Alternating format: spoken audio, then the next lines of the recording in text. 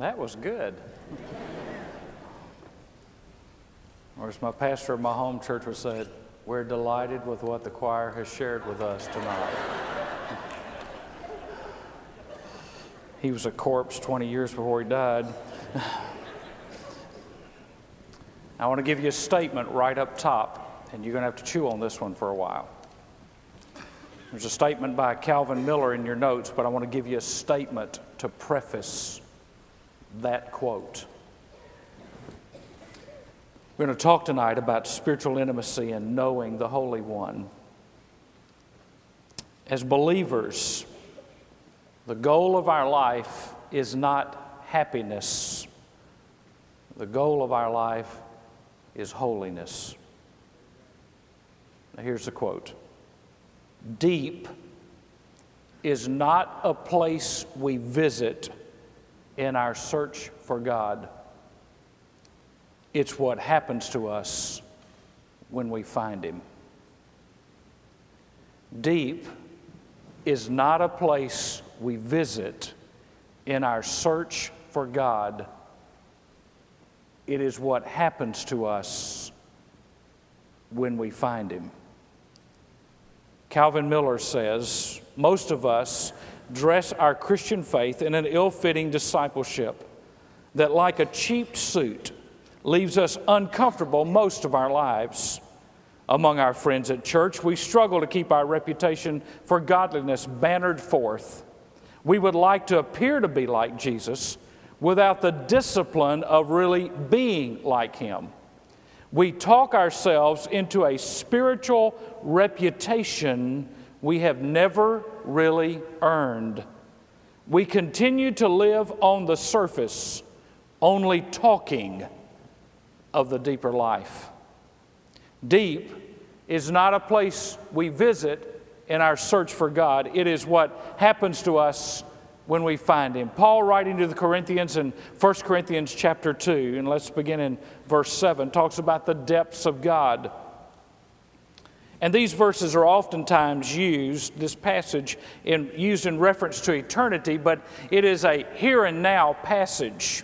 It talks about where we are and what we're supposed to be and how God works. And Paul says in 1 Corinthians 2:7, we speak God's wisdom in a mystery, the hidden wisdom which God predestined before the ages to our glory, the wisdom which none of the rulers of this age have understood. For if they had understood it, they would not have crucified the Lord of glory. But just as it is written, things which the eye has not seen and the ear has not heard, which have not entered into the heart of man, all that God has prepared for those who love Him. For to us, God revealed them through the Spirit, for the Spirit searches all things, even the depths of God. God has given us spiritual ears to hear the inaudible. And He has given us spiritual eyes of faith to see the invisible. And He has given us spiritual faith to believe the impossible. God has done this because of His love for us and His desire that we go deeper with Him into a new dimension. Now, I want you to look at verse 10. Even the depths of God. That word depths is a Greek word, bathos, B-A-T-H-O-S. The word means to go into the weightiness of God, to explore the profundity of God, that we go into God's essence and His attributes and His plan and His person. In fact, the word bathos is the root word for the word bathysphere, which is what is a deep-sea diving bell where they go and explore the depths of the ocean.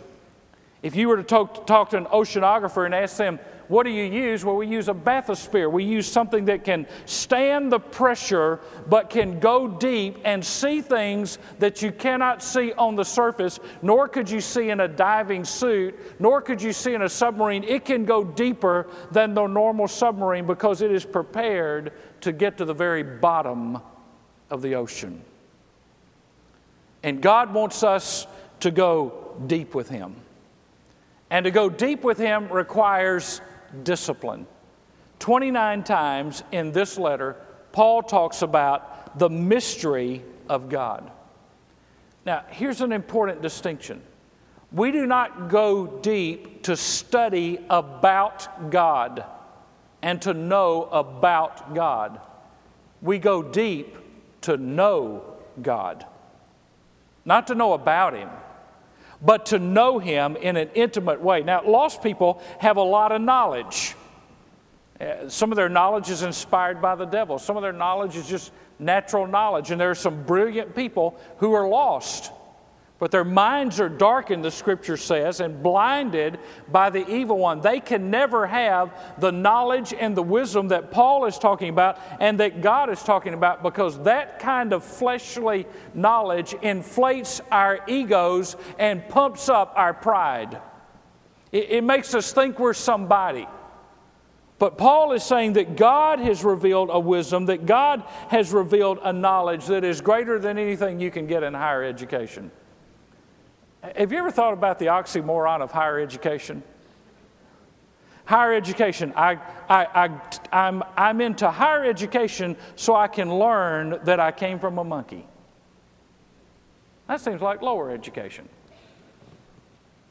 I'm into higher education so I can learn to violate and be taught. By the way, our school systems in America are required by law to teach that the homosexual lifestyle is an optional and acceptable lifestyle.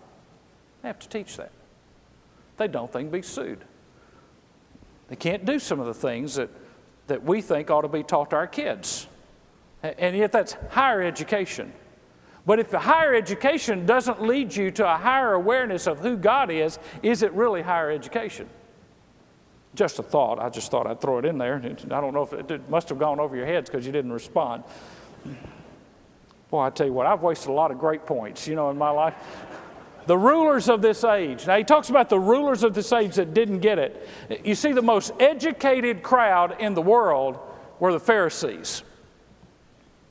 And they were educated and being educated and knowledgeable even about what God had said. They knew about God. They still crucified Jesus, although knowing what the Scripture said about Messiah.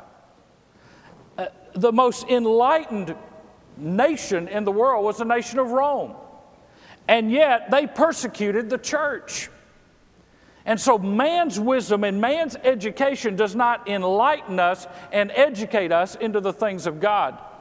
Abraham Maslow, who conceptualized the pyramid of priorities, said this: only a few people adjust their lives to live at the peak. Now I love this quote. He said the whole world is comprised. Are you ready? Are you listening? Don't miss this. This is good now. When I'm smart enough to figure out who Maslow is, I'm on another level. Listen to what he says. The whole world is comprised of non-peakers talking to non-peakers about peak performance. Sounds like the place where you work. Non-peakers talking to non-peakers about peak performance. And unfortunately, that is exactly where most churches are. They're in the wading pool, and God wants us in deep water. The writer of Hebrews said, you're supposed to be eating meat, and you're supposed to be teaching others, but you're still being bottle fed. Now listen, I'm not trying to make anybody mad, but we got some folks that if they didn't get a quarterly, they'd cuss a blue streak. Because God knows after 50 years, I don't know how to read the Bible for myself. I'm serious. I'm talking about people that have to have a crutch because they can't go to the Word of God and dig deep with God. And so they say, give me a book written by a housewife somewhere and let me have that so I can read what the housewife said and find out that first, and then I'll let somebody tell me what the Bible says. Folks, that's shallow water. You ought to be able to do without any Sunday school quarterly and dig and get on your knees. And I promise you, you get on your knees before God and you'll learn what God wants you to learn out of that book. I'm not saying you shouldn't use commentary. I got an office full of them. I'm just saying you begin with the Bible, not with a commentary. If you want to go deep with God. Now, that was my Sunday school lesson for today, so I'll just move on past that. 1 Corinthians 2:12, now we have received not the spirit of the world, but the Spirit who is from God, so that we may know the things freely given to us by God, which things we also speak, not in words taught by human wisdom, but in those taught by the Spirit, combining spiritual thoughts with spiritual words. Now, that can also be translated explaining spiritual things to spiritual people. You see, spiritual people understand spiritual things. Combining spiritual thoughts with spiritual words, putting this all together through God the Son, God the Father, God the Holy Spirit, God in His Scripture, all agree. And there's spiritual thoughts and spiritual words put together, and they take us away from that shallowness. Shallowness. I'm convinced that one of the problems with the church today is we're about 20 miles wide and 2 inches deep.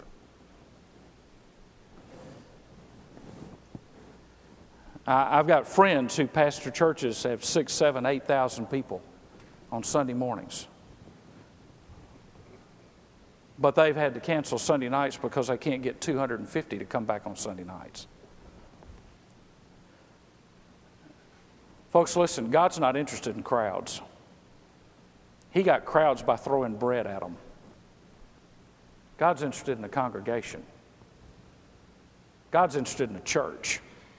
And a church is made up of people who don't want to just wait around in shallow water, still getting the same Sunday school lessons and the same Bible studies and the same things they got when they first got started in the faith, but they're ready to move on and go deeper. I'm not saying we ever ignore. You never get too good for John 3:16. You understand? You understand what I'm saying? I mean, I'm going to have to preach a lot longer if y'all don't get this on first time. I'm not saying there's anything wrong with John 3:16. I'm not saying there's anything wrong with preaching the prodigal son. We ought to do that because there are people at all levels of development in the church. But I'm saying that if we've been saved for 5 to 10 years and we are not teaching others, something is wrong with us. You say, well, I don't have the gift of teaching. You got children? You got grandchildren? What are you teaching them that God's taught you out of the Word of God? You don't have to be a teacher. You don't have to have the gift. But I'm saying that what God has invested in you, He's invested in you so that you can build on it, not sit on it. He's invested it in us so that we can grow and grow others, not so we can just have it and absorb it and hold on to it and hang on to it in just sweet little things. God's Word revolutionizes our lives. It takes us into the depths of God. And we look at passages and we read them, and it's just like Ron Dunn used to say, sometimes you're reading a passage of Scripture and you've read it 100 times, and all of a sudden it looks like somebody added something. You went to bed the night before and you didn't understand it. You read it a week later and you go, wow, that makes sense. It's like God went in and wrote in the margins of your Bible. Trying to help you to see, and the light went on. Well, guess what? You were ready to learn it. God revealed it to you when you were ready to learn it.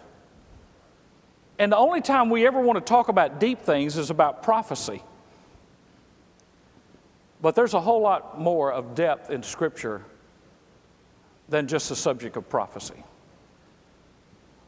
The holiness of God is a deep subject. The sovereignty of God is a deep subject. The grace of God is a deep subject. It's not just something shallow that we do. Depth is something that we get into and we say, Lord, I can't get enough. I want more. I want to know more. I want to learn more. I want to sit and I want to learn and I want to listen because I want to be able to leave and I want to share it with somebody. I want you to put it in my life so it can work itself into my life so I can take it out of my life and give it to somebody else. You know what preaching is? Preaching is the overflow. That's what it's supposed to be.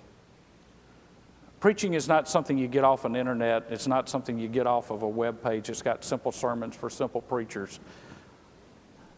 Preaching ought to be out of the overflow of what God's been teaching you during the week. And sometimes it's hard for me to even express because I sit in there and I can't put it down with my hands as quick as what I see God showing me. And sometimes I just sit at my computer and go, Lord, that is so good. That is so good. I just want to pick up the phone and call somebody while I'm in the middle of it because God's just showing me something. God's teaching me something.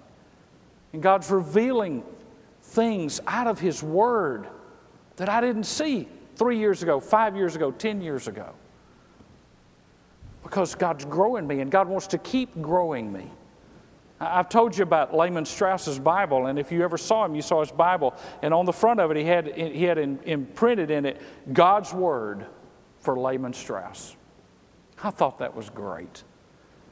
You know, God's Word for Lehman Strauss. So every time he picked up his Bible, it said to him, and I asked him about it, it said to him, God has something He wants to say to me, but I've got to open it to get it. Now, the knowledge, the fear of God, the depths of God, the fear of God. 2 Chronicles 19:7 says, "Now then let us fear the Lord, let the fear of the Lord be upon you." 26 times you find the phrase in the Old Testament, the fear of the Lord. Proverbs 9:10, the fear of the Lord is the beginning of wisdom. Psalms 111:10, the fear of the Lord is the beginning of wisdom. Proverbs 1:7, the fear of the Lord is the beginning of knowledge. Fools despise wisdom and instruction. Proverbs 15:33, the fear of the Lord is the instruction of wisdom. What the writer does is he ties together the fear of the Lord, the reverence of God, and the beginning of wisdom. What he says is it's foundational and it's fundamental.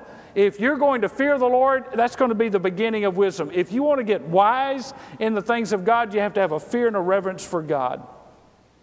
And wisdom means more than adding information to your database. Wisdom is related to discipline, and it means direction and guidance. So let me just give you a quick application of what wisdom means. The fear of the Lord leads to wisdom, and that is fundamental to your values and your worldview. The fear of the Lord leads to wisdom, and that is fundamental to your values and your worldview. In other words, your value system or your worldview is determined by your relationship with God and how deep you are with Him. And things become less and less negotiable, and there are fewer and fewer options. And things become a lot more defined when there's the fear of the Lord and wisdom. Now, every one of us in this room, our value system is either starting with God or it's starting with ourselves. Every decision you make, every thought you have, every choice that you take either begins because you begin with yourself or you begin with God. Anytime you see the Lord, it talks about the fear of the Lord. And if you'll notice, especially New American Standard, most translations do this, the Lord is capitalized. That's always Jehovah. It is the sacred name of God. It's the name that the Jews wouldn't repeat. The fear of the Lord. The Lord, the name Jehovah, Yahweh, the name that they were even scared to say for fear that there would be something in their life and God would strike them dead. They had such reverence for God.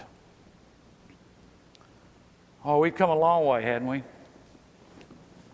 We come to church dressed like we're going to a cookout. They were afraid to even say the name of God. You see, there was a reverence about the Old Testament saints. They understood something about God. And God became flesh and dwelt among us. But I want to tell you something, folks. God becoming flesh and dwelling among us doesn't mean that He's our buddy. He is our brother. We are joint heirs with Christ. We are sons of the Father, but He's still holy God. And we can't approach Him flippantly. So let me give you a thought. As Ron Dunn would have to say, I have to tell you when the thought's coming or you won't get it. That which is held lightly is easily dropped. And if we hold the fear of the Lord lightly, we'll easily drop it. If we hold the Word of God lightly, we'll easily drop it. If we hold the things of God lightly, we'll easily drop them. Peter said in his epistle that Jesus was the Holy One of God. Psalms 2:11 says, serve the Lord with fear and rejoice with trembling. Now, I'm not talking about legalism here. I'm not talking about that. You know me better than that. But I am saying that as believers, if we want to go deep with God, we have to honor God and we have to honor the things of God, and what we do and how we live and how we act and how we respond. Those things matter. When we're in God's house, and I know this is not God's house, I'm not going to get into that. This is just where we meet to worship. But I want to tell you something. When 2 or 3 are gathered, He is there in the midst of us, and we ought to act like it. We ought not to act like it's a party and a circus. We need to teach our children to act like when 2 or 3 are gathered, God is in the midst of them. Would you act like an idiot if God was in the midst of you? No. Then why are you doing it now? Because when God is with 2 or 3 are gathered, God in us and God with us and around us when 2 or 3 are gathered, why would we do foolish things and make fools out of ourselves when God's in the house? See, I want to make sure that whatever I do, I don't treat lightly the things of God, or the place where He allows us to assemble in His name, or the things that He gives us. Because you see, when I walk into this place, that's not my prayer rail. That's a prayer rail where people can go and meet with God. That's not my seat. It's got reserved on it just so I can have a place. That's not my seat right there. That's a seat that God allows me to sit in. So not my doors that I walk through. Those are the doors that allow me to enter into the presence of God with God's people and to worship Him and to honor Him and to praise Him. And so I never take lightly where I am or what He might want to do. And I never want to do that which in some way would be offensive to God, even if it was innocent, in such a way that God would say, I'm not going to be there tonight. I'm not going to be there today because you really don't rejoice with trembling and you're not serving me with fear. Thirdly, the knowledge of the Holy One. Jeremiah 9:23 says, thus says the Lord, let not a wise man boast of his wisdom, and let not a mighty man boast of his might, let not a rich man boast of his riches, but let him who boasts boast of this, that he understands and knows me, that I am the Lord. Oh, gosh, I love that verse. You see, the real purpose of life is not being well known. The real purpose of life is knowing God. Most of the people we honor today are not known for knowing God. We honor athletes. We pay people $90 million to play basketball, and we don't pay our missionaries enough to survive. We think nothing about, if we could get him on our team, we could win a championship. Let's throw $45 million that way. And we think nothing of what the needs of the one who are serving God might be.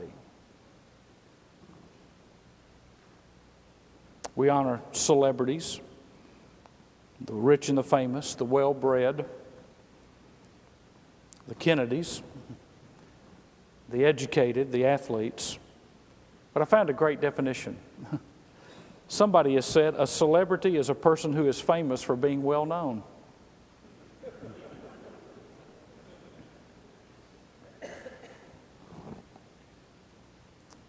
When I was in Washington this week, we were around the table and introduced ourselves in both meetings, and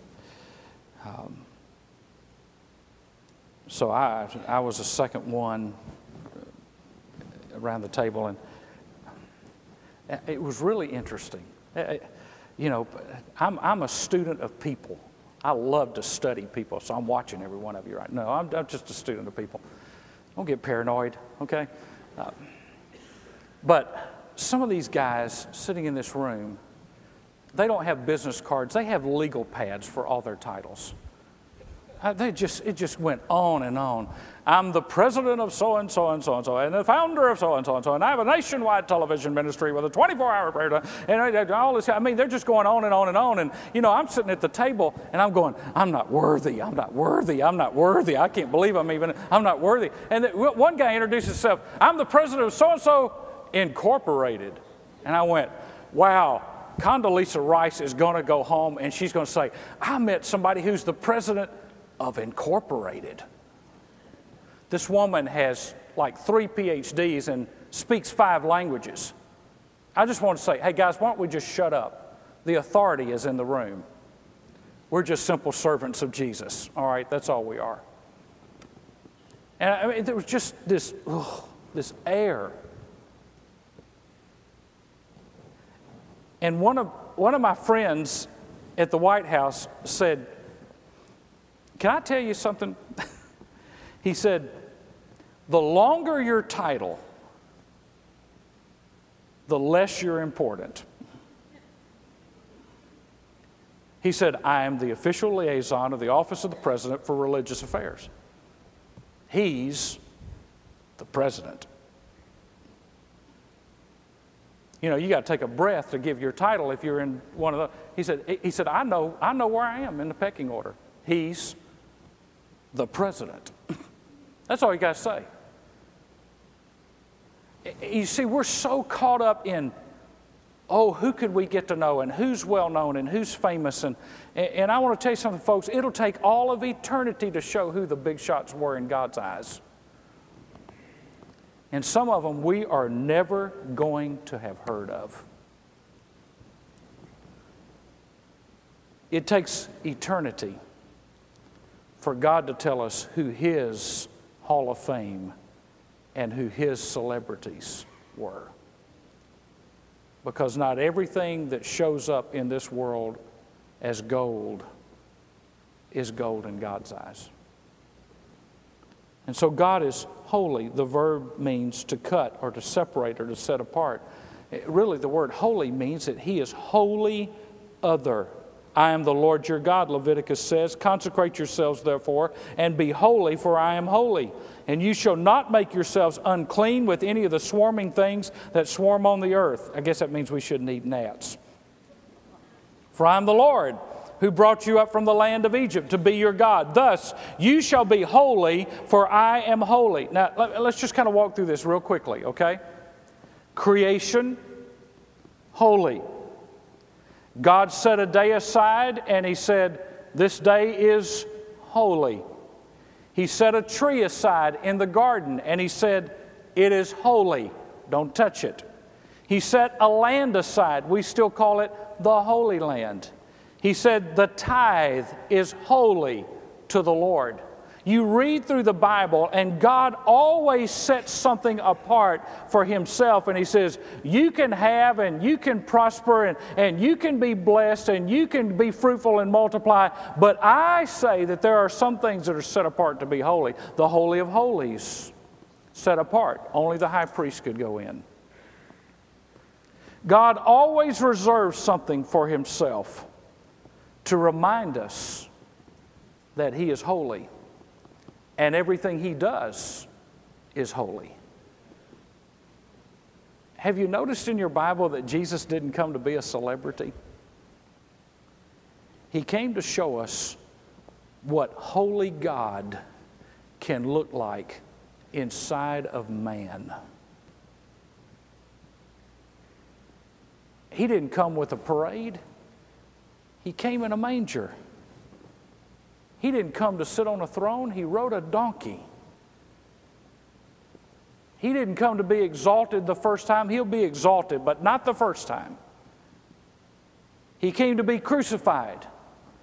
But in those 33 years, He came to show us, this is what I had in mind for you when I created you.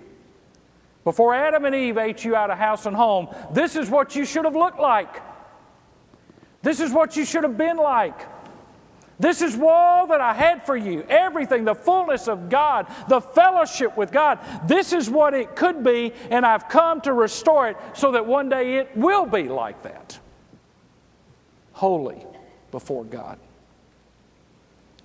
And we need to remember His grace is holy, His mercy is holy, His justice is holy, His anger is holy, His righteousness is holy, and His love is holy. Now quickly go to Psalm 99. Psalm 99, and I want us to just walk through Psalm 99 very quickly. And if you'll take your pen and just write a couple of key words, Psalm 99 is a proclamation of God's holiness. Psalm 99 and verse 1, the Lord reigns. Let the peoples tremble. He is enthroned above the cherubim. Let the earth shake. By verse 1, I have written majesty.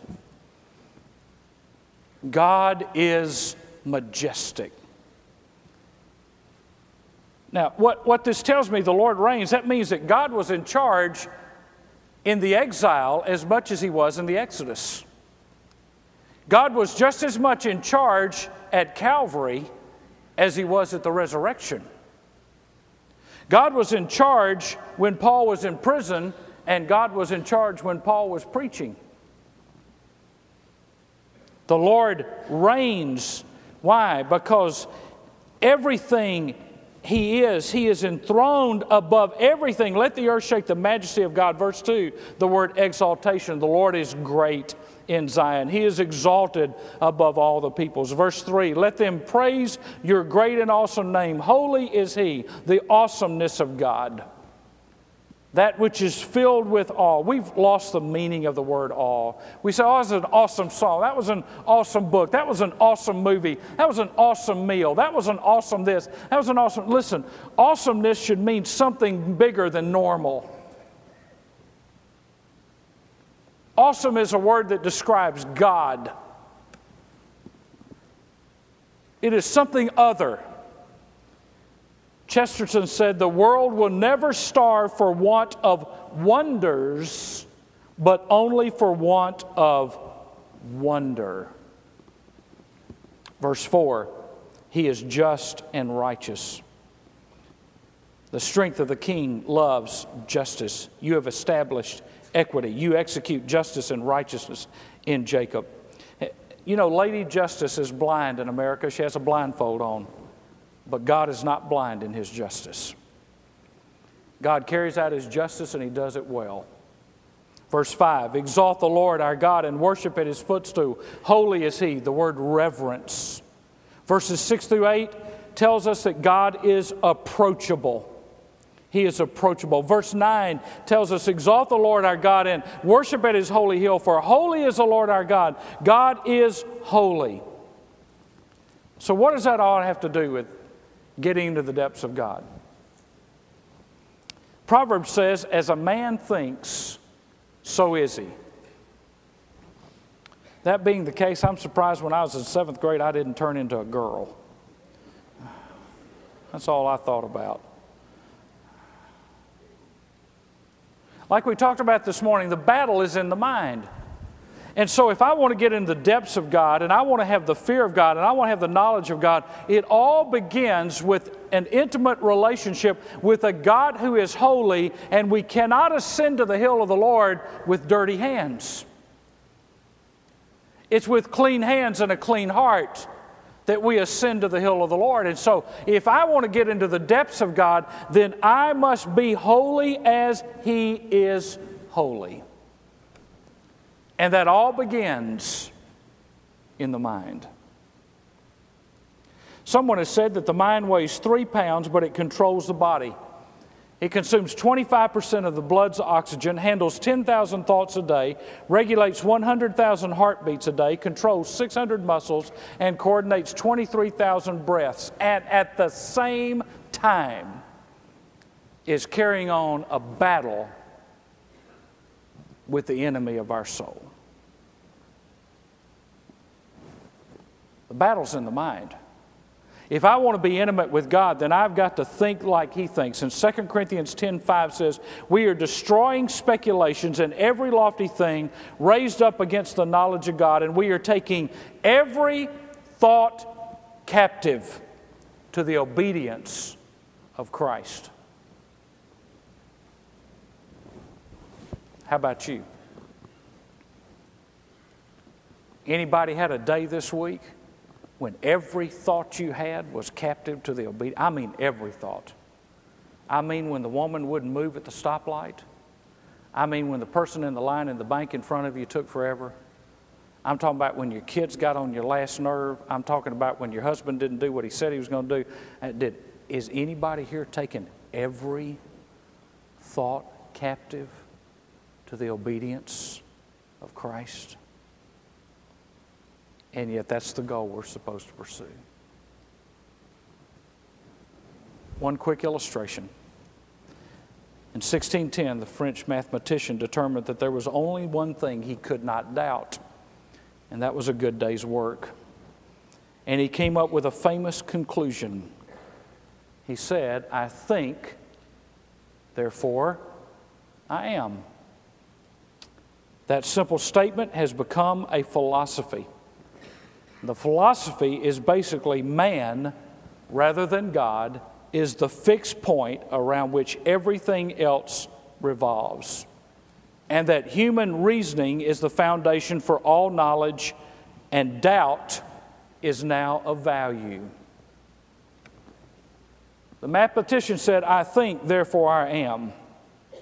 Proverbs says, the fear of the Lord is the beginning of wisdom, and the knowledge of the Holy One is understanding. You see, the mathematician's philosophy says that man is central. Scriptural thinking says God is central. What's your philosophy? I think, therefore I am? Or you've renewed your mind according to the Word of God? Let's pray together. Father, we ask you in Jesus' name that you would help us to think thoughts that are worthy of you,